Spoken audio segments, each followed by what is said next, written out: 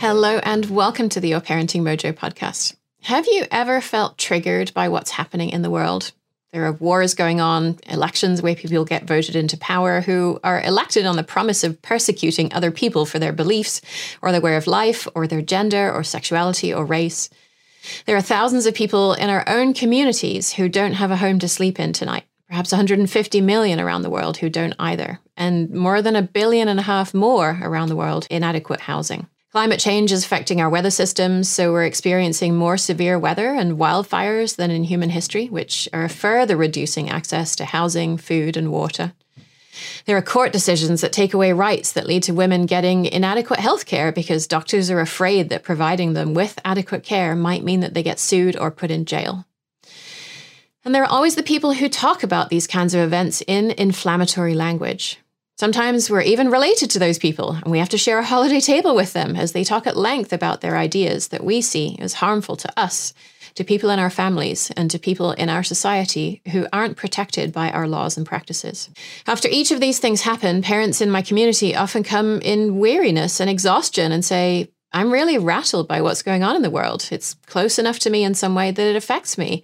I'm worried about the potential for long-range bombs, or I'm angry about the persecution of people in my state or my community, or even myself. I feel powerless that I can't do more, and I'm overwhelmed, and now I'm snapping at my kids. And of course, they aren't alone in this, and if you're having these reactions too, then you're not alone either. But what should we do about it? It seems like these events come one after the other, although to some extent, I think it's a reflection of my and our privilege that things seem worse over the last few years than they have in the past. It seemed like things like Mitch McConnell's blocking of the Democratic agenda, Donald Trump's election, his placement of 3 highly conservative Supreme Court justices, and the folks who are convinced that Trump won the 2020 election and who are committing violence related to that is an indication that things are now falling apart. But things haven't been great for a lot of folks for a very long time. It's just that now things are so bad that even relatively privileged white people like me can no longer say, yeah, it's bad, and then go on about our lives. In this episode, we're going to discuss what's happening when we feel triggered by current events, especially when that spills over into our lives with our children, and we find that we're so consumed by worrying about what's going on out in the world that we don't have any energy or patience left for them. So we'll start by taking a closer look into the research behind that curve that shows that we benefit from moderate levels of stress and see whether that's really true. And we'll look at some practical tools we can use to manage our triggered feelings more effectively, as well as to actually effect the change that we want to see in the world. And this will help us not only to respond to our children from a place that's aligned with our values, but other members in our family as well, both our spouses and our extended families too. So what's really happening when we feel triggered by something that's going on in the world? To some extent, this is contributing to our overall level of stress. You might have seen Yerkes-Dodson law with its inverted U shape, which shows on the left side that when we face a low amount of stress, our performance is low as well. Our performance increases as stress increases until we reach a moderate amount of stress, and then begins to decrease back to baseline as stress continues to rise. What you may not know is the Yerkes-Dodson law isn't really a law at all. Yerkes and Dodson were animal behaviorists at Harvard University who were looking at the speed that mice could learn to tell the difference between a white and black box under varying light levels in relation to the levels of electric shocks they received when they chose the wrong box. The researchers varied the strength of the shocks and measured the speed of learning and found that learning happened faster under the threat of moderate shocks rather than mild or extreme shocks under low light, although this relationship was linear when lighting was good. The higher the shock, the faster the mouse learned. Yerkes and Dodson repeated the experiment using chicks and kittens. The chicks consistently learned faster when they received stronger shocks, although the relationship collapsed when the kittens did the task in very low light and failed out. So overall, there were a bunch of different relationships between shocking animals and how fast they learned to tell the difference between black and white boxes. Yerkes and Dodson published their paper in 1908, and it was only cited 10 times in the next 50 years, until behaviorism was suddenly all the rage, and famed personality theorist Hans Eysenck suggested in 1955 that the relationship between stress and performance that's based on the performance of 40 mice, 86 Plymouth Rock chicks, and 18 kittens would hold true for the relationship between anxiety and task performance in humans. One of Eysenck's doctoral students named Broadhurst made 3 key updates to the way these ideas were communicated. He was the first to draw the inverted U-shaped curve, which was significant because up to that time, the y-axis on the graph in Yerkes and Dodson's paper usually showed the number of trials needed to learn a task, which varied from 50 to 260.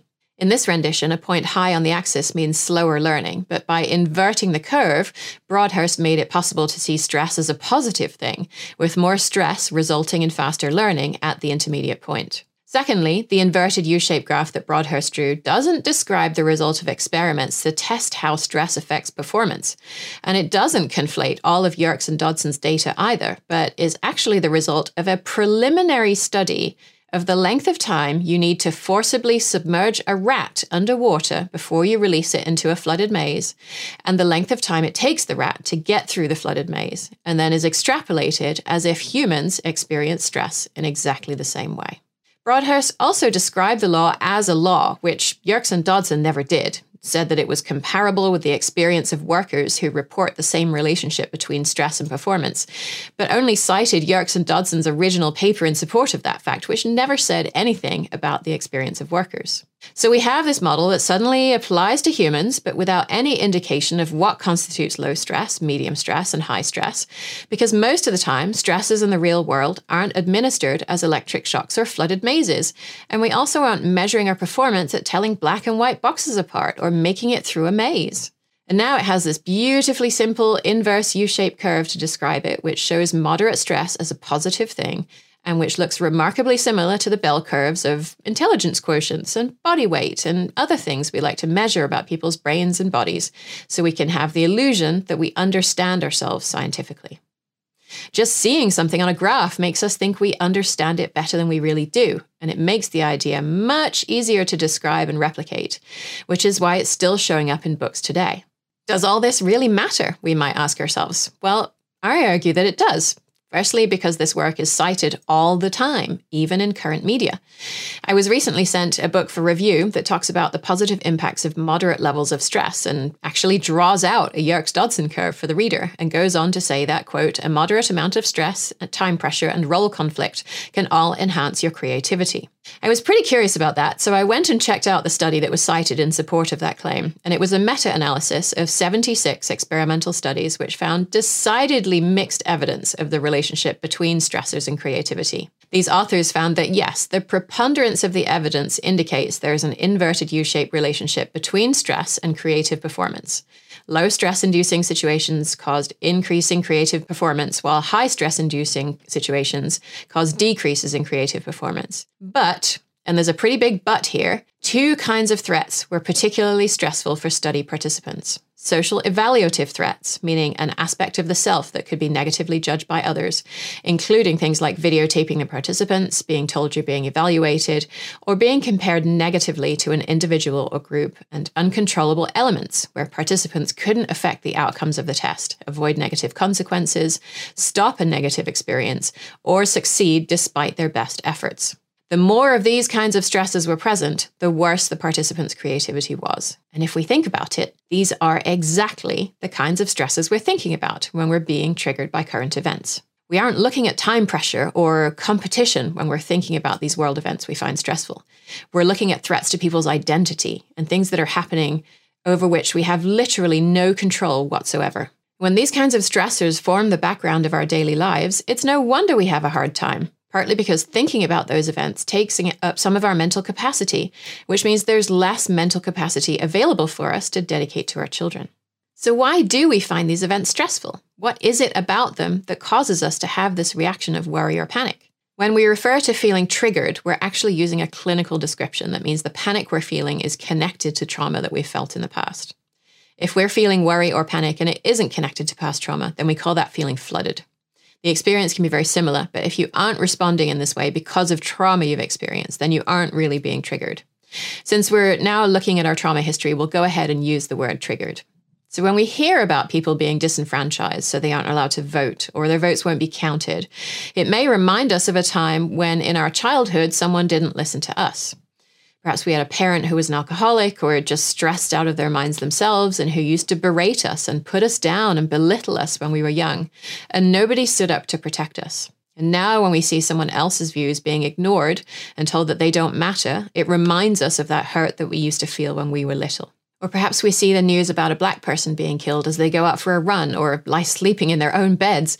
And perhaps even subconsciously, it reminds us of times when someone who was close to us was violent towards us when we were little and couldn't defend ourselves. The brain is a strange thing, and it copes with these kinds of things in very strange ways. One thing I do want to be cautious about here is equating feelings that white people might be having about these kinds of events with what folks in the Black community experience. I'm not trying to say that white people suffer just as much as Black people do when a white person murders a Black person. Quite the opposite, actually, since the past and ongoing traumas that Black people have experienced as a result of white supremacy probably make this even more triggering for them, but it's not my place to speak to that. It absolutely seems possible for a person who isn't Black to feel triggered when a Black person is killed if it reminds them of massive injustice they experienced in their lives, especially when they were children, and even smaller injustices feel really big.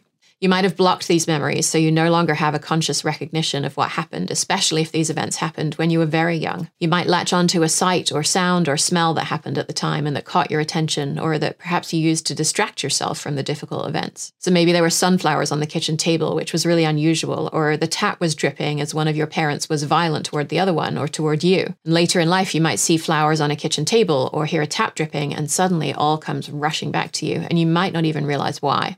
You might have grown up using power over others as a way to make yourself feel more safe so that nobody could treat you the way that you were treated as a child. But that most likely came at a cost, as you hid the part of yourself that felt small and scared and lonely, and convinced yourself that that part of you didn't exist anymore. It was still there all along, and when current events remind you of what it's like to feel small and scared and lonely, it becomes overwhelming. So when these things happen and we recognize we're in a moment of stress, the classic therapy technique is to practice grounding, connecting with your senses here in this present moment and reminding yourself that you aren't there in that unsafe place anymore, that you're here in this moment where you're safe. And then you work to create a pause between whatever was the triggering event and your reaction, which gives you time to re-regulate yourself so you're no longer reacting in the heat of the moment. You bring a sense of compassion to yourself and your experience, acknowledging that this is hard, which often then further calms you. And then you reappraise, asking yourself whether there's another potential explanation for what happened, whether it's as bad as it had initially seemed, and whether you can believe the story that your overactive left brain is telling you about your experience.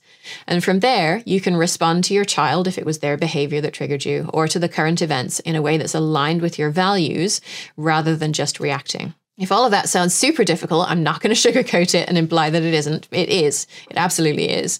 And that's a big reason why I spend 10 entire weeks working with parents on it in my Taming Your Triggers workshop. In that workshop, we help you to see the real reasons why you feel triggered by your child's behavior and help you to heal from those things.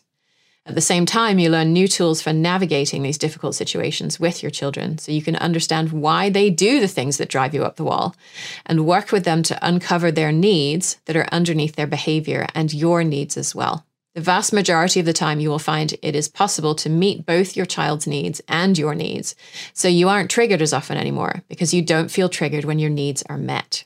We discussed the idea of our overactive left brains with Dr. Chris Niebauer in episode 113 on No Self, No Problem. Our brains spend a good deal of the time telling stories about what's happening to us as a way of trying to understand it. And a lot of the time, the stories it tells aren't really grounded in reality.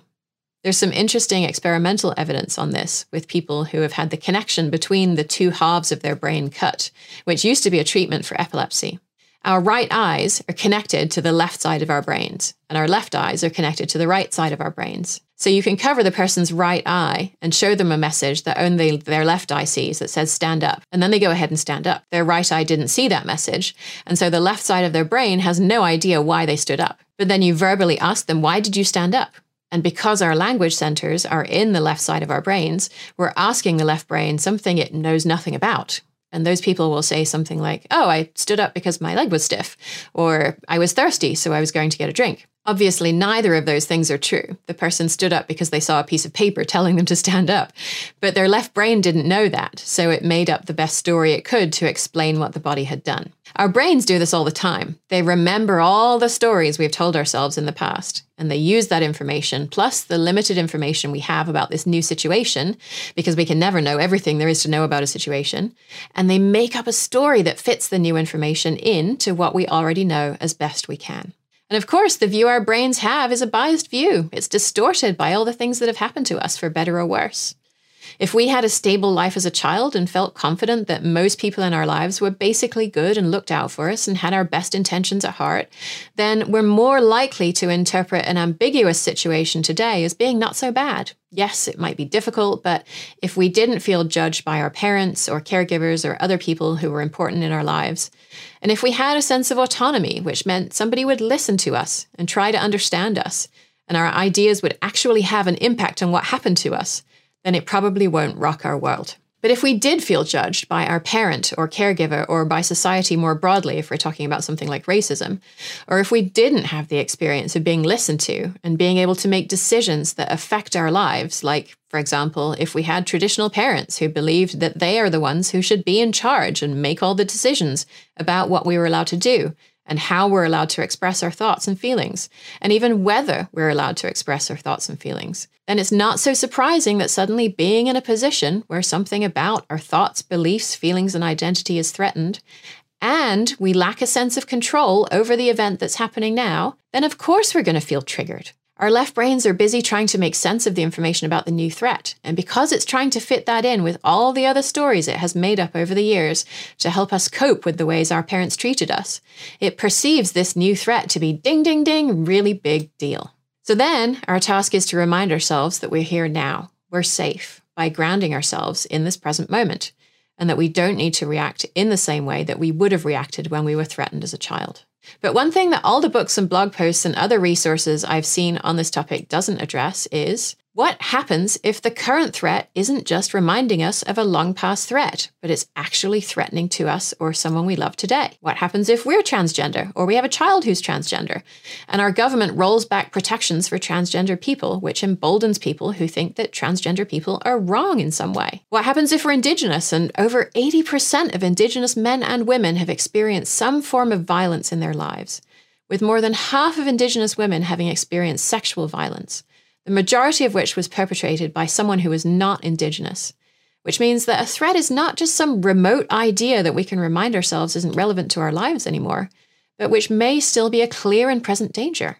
And what if we're Black and we see that Black people can't go to the corner shop or go for a run or even sleep in their own beds without being killed? How are we supposed to ground with that? None of the resources I've seen anywhere have an answer for that. The classic answer is acceptance. We can't know what will happen to us. None of us can. We can't know if we're going to be in an accident on the way to the grocery store today, or if we're going to get diagnosed with an incurable disease next week. I've often thought about people living in Afghanistan, which the US has bombed for years using drones.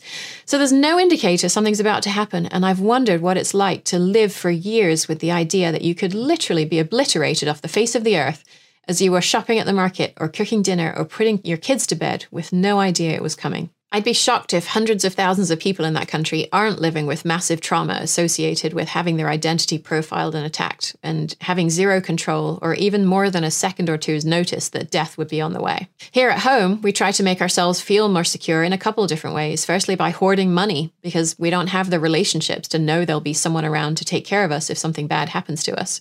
So we have to replace those relationships with paid services. If we have money, then hopefully we can pay for someone to take care of us when we need it. If we have money, we can escape from places where services aren't provided anymore to places where they are. And secondly, we see the absence of control we have over this new circumstance, and we try to reassure ourselves that we are okay, that we have a sense of control over our lives. Our attention is already spread thin, and because some of it is taken up by worrying about whatever is the big threat here today, so it's very difficult for us to be fully here in the present moment. It can be difficult enough to deal with our child's feelings when we're fully present and capable. So once you shave 50% of your capacity to do that off the top, everything gets a lot harder. So maybe your child is jumping on the couch for the 10th time today, and you've asked them to stop doing it 9 times already. And normally you could ask them to stop for the 10th time and maybe even try to redirect them to running around outside. But when 50% of your attention's somewhere else, all of a sudden it's pretty difficult to remember what your values are and what tools you have to respond to your child in a way that's aligned with your values. All you care about is getting them to stop jumping on the couch so you can think and get a moment of peace and try to find the sense of calm that you're so desperately trying to find. So you snap at them or yell at them or maybe even spank them. You know this isn't how you want to react to your child, and that your child is hurt and upset, and you feel guilt and maybe even shame over how you handled it, which just compounds the hurt you're feeling and makes it even more difficult to talk with anyone else about it.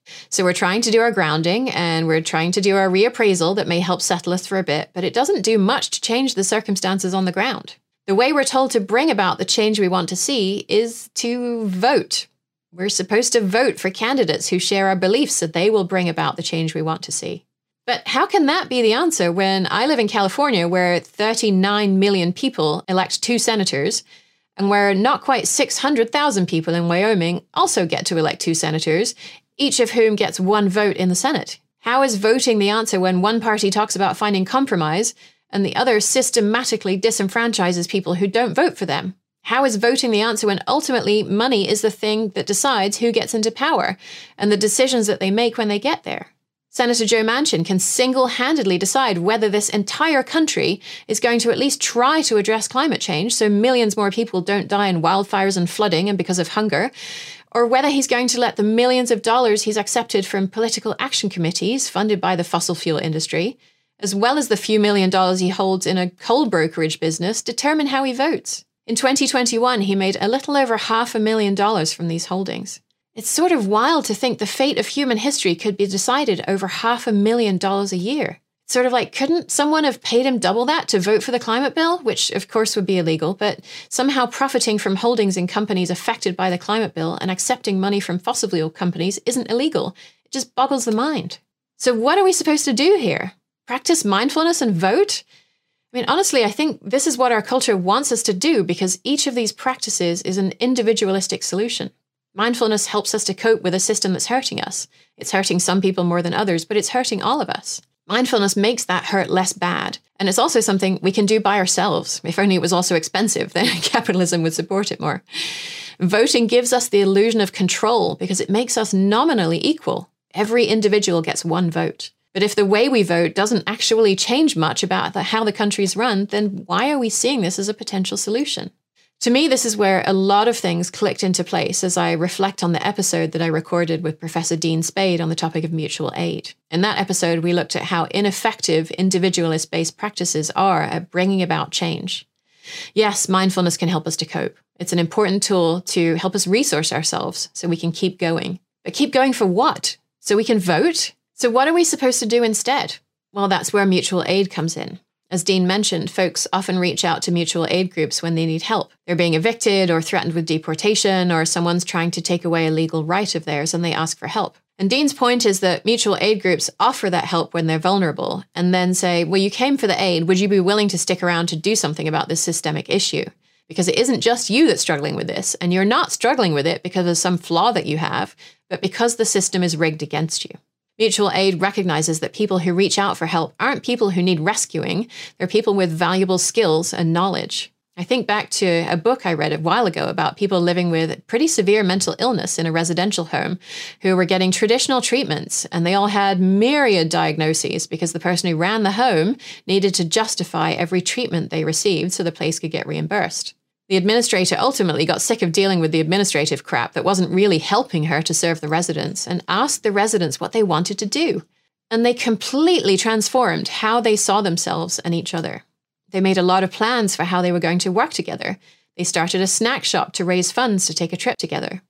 They even consulted with the local police force to create a guide for how the police should work with people with mental illness. They weren't suddenly fixed, but they had meaning and purpose in their lives, and they were functioning at a level that nobody expected them to when they were only viewed through a lens of the things they couldn't do and all the ways they were broken. If we put it back into the terms of our stresses, not only was their identity not being threatened anymore by the diagnosis and the quote-unquote treatment plans, but they were rebuilding their identity as people who have value regardless of, and perhaps even because of, their mental illness. They were also building a sense of autonomy. They weren't just passive individual recipients of mental health services. They were active agents in their own lives who built something to help themselves in community with others. I don't think it was all smooth sailing by any means, but they were making a lot of progress. It was an amazing story to read. When we think about how this applies to our own lives, if we're passive individual recipients of services, including mental health services, while in public people are verbally attacking our identity and even physically attacking people who share our identity, and we're waiting to vote to exercise our agency, then it's no wonder we feel stressed, because our identity and our agency are both being continually threatened. So what can we do about it? Well, we can start by reaching out for help and then work together with others to bring about the changes we want to see, possibly through political action if that's appropriate. I've been part of an unschooling community for over a year now that's heading in this direction. It was formerly a more structured environment and is now shifting into being more of a co-op that's co-led by parents and teachers. We're figuring out the process of how to make decisions together, which is hard because the model we all grew up with is the top-down one where we're told what to do. In that model, which is used in the school system, we might dislike something that's being done, like a homework policy or a behavior management system that's being used in the classroom. And if that happens, we can fight against it. But ultimately, we never really expect to change very much about the system as a whole. I think in a command and control structure, there's always inherently some element of us versus them. There are the people who create and implement the policies, and the people those policies affect. And it's very difficult to be truly equals and be on a team with people from both sides of that divide. In what we're building, we're creating the system as we go. And in the way we create it, we're either upholding systems of oppression or we're dismantling them. We get to make that choice every time we interact with each other because we're the ones who are deciding what the system should be. And it's not easy. In some ways, it would be much easier to just have someone to tell us what to do because that's the way things have been for all of our lives. Instead, we get to decide how we want to be together and what values are important to us and how we will live those values each day. Here, there's nobody to fight against because we're all with each other. If we don't like how something is done, we have a responsibility to name that and see if others feel the same and then change it. If we want our program to center on BIPOC children's needs, then we need to be the ones who define what that looks like in collaboration with the children, and then hold ourselves accountable to living by that value. It's really hard work, and while it doesn't threaten our identity, I think it can cause us to question our identity as we investigate how the ways we show up in the community are perceived by others. I see that as a good kind of hard work, and absolutely it creates a sense of agency in all of us because we are the ones responsible for creating the program we want. There's nobody to fight against because we are all responsible. To some extent, the model that we're using is a bit different from the activist model that Dean Spade was discussing because I think he sees supporting each other as a necessary step while we work to change a system. And we're saying we don't need to change the system because supporting each other is the work that we're doing. Neither of these things is better than the other, and each one is appropriate in different circumstances. By homeschooling our children, I and the parents that I'm working with are opting out of the school system, so I don't think it makes sense for us to try to continue to change a school system that we aren't part of. But there will be many other systems that we can't opt out of, and that's where it makes more sense to work to change the system. A homosexual person can't opt out of being seen as homosexual. Back in the 1960s, the idea of trying to change the way our culture sees gay people probably seemed pretty overwhelming. I was just reading Charles Duhigg's book, The Power of Habit, which talks about the power of small wins. The gay rights movement had started by trying to repeal laws that used to prosecute gay people, and they failed. They wanted the American Psychiatric Association to stop classifying homosexuality as a disease, but that seemed like an unattainable goal. But in the early 1970s, the American Library Association's Task Force on Gay Liberation decided to focus on a pretty small goal: convincing the Library of Congress to reclassify books about the gay liberation movement so they no longer fell under HQ 71-471, which was named Abnormal Sexual Relations, including Sexual Crimes. The Library of Congress agreed to create a new category, HQ 76.5, Homosexuality, Lesbianism, Gay Liberation Movement, Homophile Movement. On the face of it, what has really changed here? We're putting the books in a different place in the library under a less pejorative title. It needed doing, but was it really a big deal? But changing the classification showed that changing the definition of homosexuality from being deviant to being a normal sexual variation was possible. The small win set the stage for the bigger ones that followed. News of this policy change spread across the country, and gay rights organizations cited this victory as they ran fundraising drives. Openly gay politicians started running in several states, often citing the Library of Congress's decision as inspiration. And in 1973, the American Psychiatric Association did finally remove homosexuality from the Diagnostic and Statistical Manual, so it was no longer considered a mental illness. It would be an oversimplification to say that the single action of sending a letter to the Library of Congress was the thing that made the gay rights movement happen. If there's anything that we've learned about history, it's that when there's a single neat storyline, like Rosa Parks giving up her seat on the bus and Dr. Martin Luther King giving a speech, and suddenly racism isn't a thing anymore, then we're missing something big. We can look back and draw the neat story through the actions in a straight line, but that misses all the other small wins that other people were working on as well. Organizational theorist Dr. Carl Weick says that small wins are fragmentary in nature, and they stir up settings, which means that each later attempt at another win occurs in a different context. They're miniature experiments that test theories about resistance and opportunity and uncover both resources and barriers that were invisible before the situation was stirred up. Big wins require a lot of coordination. Timing is crucial. People may decide they've had enough. They don't want to work on the issue anymore.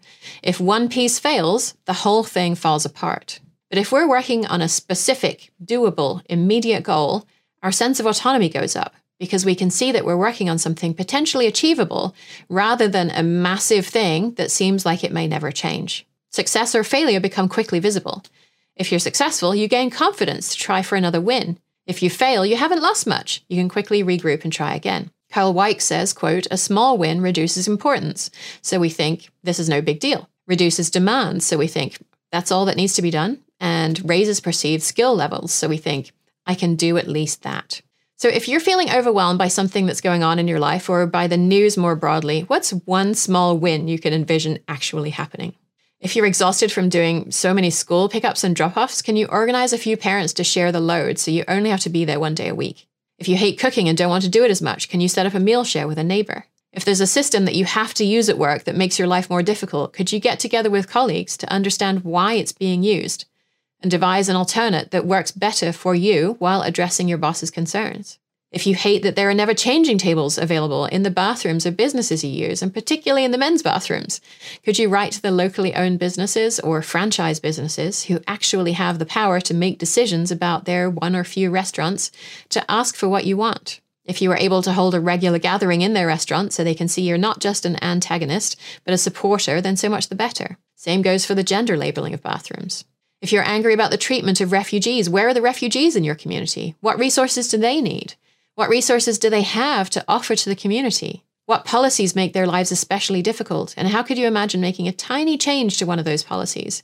Working with the refugees, who are people with agency and ideas and resources themselves. What are some of the ways that things are described and classified and done that make things more difficult for you and the folks around you? And how can you change these on just the tiny local level in your community? And then let other folks know about your success so they can work on changing them in their communities too.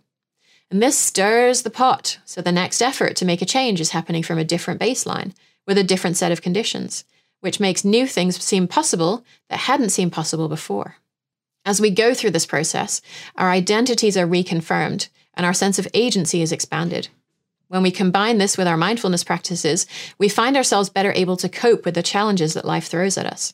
And we aren't just waiting around for things to change and for our chance to vote for someone who will do something differently. We're also taking action to actually change things that really affect us, which changes our circumstances, as well as our view of ourselves and what we're capable of. And it turns out that doing this work in community is critical.